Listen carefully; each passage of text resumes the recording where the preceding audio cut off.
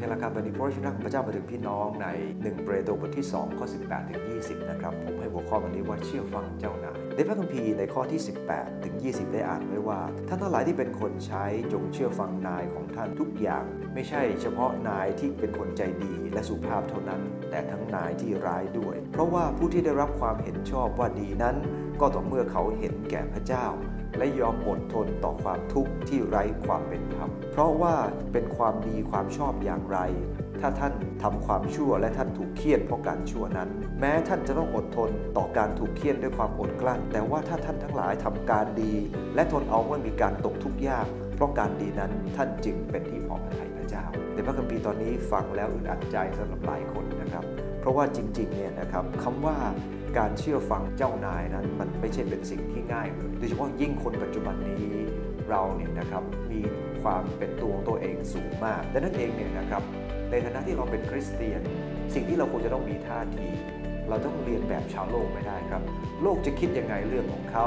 แต่เมื่อเราเป็นลูกของพระเจ้าพระคัมภีร์สอนเราให้มีมุมมองอีกแบบหนึ่งนะครับผมเคยได้ยินเรื่องของพวกอนุชนที่ไปทำงานแล้วฮึดฮัดกระฟัดกระเฟียดใส่เจ้านายเนี่ยนะครับก็แปลว่าพวกเขาไม่เข้าใจพระคัมภีร์ข้อนี้พระคัมภีร์สอนบอกว่าอันที่หนึ่งครับให้เชื่อฟังทั้งเจ้านายที่ดีและร้ายด้วยนะครับพระคัมภีร์บอกว่าท่านทั้งหลายที่เป็นคนรับใช้จงเชื่อฟังเจ้านายของท่านทุกอย่างไม่ใช่เฉพาะนายที่เป็นคนใจดีและสุภาพเท่านั้นแต่นายที่ร้ายด้วยในพระคัมภีร์ตัวนี้คำว่าคนรับใช้หมายถึงทาสประจำบ้านซึ่งคำว่าทาสกับคนรับใช้ปัจจุบันนี้ก็แตกต่างกันมากพอสมควรแต่ก็ตามในพระคัมภีร์ในยุคเสรีภาพแบบนี้ที่เราเป็นอยู่เนี่ยนะครับเราก็ต้อง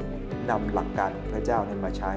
คริสเตียนต้องเชื่อฟังเคารพต่อนายนะครับด้วยความซื่อสัตย์ไว้วางใจได้ขยันหมั่นเพียรในการทำงานระมัดระวังในเรื่องความผิดของเราที่เราจะต้องทำเกิดขึ้นเนี่ยนะครับนั่นเป็นการที่เราเชื่อฟังเขา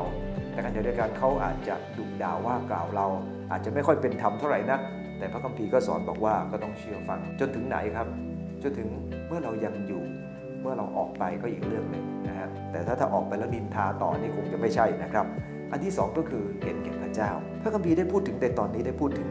ทำเพราะอะไรครับข้อ20บอกว่าก็ต่อเมื่อเขาเห็นแก่พระเจ้าที่เขาทำได้ก็เพราะว่าเขาเห็นแก่พระเจ้าเห็นแก่พระเจ้าหมายถึงอะไรครับก็หมายถึงเห็นแก่เกียรติของพระเจ้าหมายความว่าเราอยากจะด่ากลับแต่เราไม่ด่าเพราะพระเจ้าเราอยากจะโต้ตอบแต่เราไม่โต้ตอบเพราะพระเจ้าดังนั้นเองถ้าเรามีคำว่าพระเจ้าอยู่ด้วยกับเราเห็นแก่เกียรติของพระเจ้าเราก็จะทำอีกแบบหนึ่งนะครับปัจจุบันนี้อย่างที่ผมบอกแล้วนะครับคน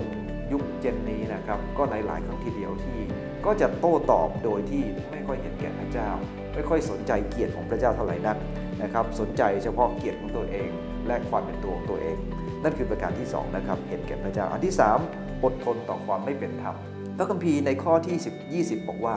ถ้าเราจะถูกว่ากล่าวหรือถูกลงโทษเพราะเราทำผิดเนี่ยนะครับก็เป็นเรื่องสมควรแล้วแต่ว่าถ้าสมมุติว่าเราจะต้องทนเวลาที่เราเองนั้นทำสิ่งที่ดีนั่นแหละครับคือมาตรฐานเพื่ออะไรครับเพื่อเมื่อเราแสดงออกถึงมาตรฐานของพระเจ้าพระเจ้าจะได้รับเกียรติเพราะเห็นแก่พระองค์ดังนั้นเองเนี่ยนะครับถ้าตราบใดก็ตามที่เราเองมีเป้าหมายชัดเจนว่าเราจะให้เกียรติพระเจ้าการอดทนต่อความไม่เป็นธรรมก็ง่ายจนกว่าอะไรครับอย่างที่ผมบอกแล้วจนกว่าเราจะออกจากงานนั้นเราเองจะต้องเรียนรู้จากการอดทนแม้ว่าจะไม่เป็นธรรมดังนั้นเองเนี่ยนะครับผมขอหนุนน้ำใจว่าจะออกจากงานหรือไม่ถามพระเจ้าก่อนครับว่าสิ่งที่เราทำอยู่นี้จะถวายเพียงพระเกียรติพระเจ้าพระองค์จะใช้เราตรงนี้อย่างไรและพระองค์ต้องการมีแผนการอย่างไรอย่าทำตามอารมณ์ตามความคิดความรู้สึกแน่นอนนะครับว่าการทำตามอารมณ์ทำให้เรารู้สึกดี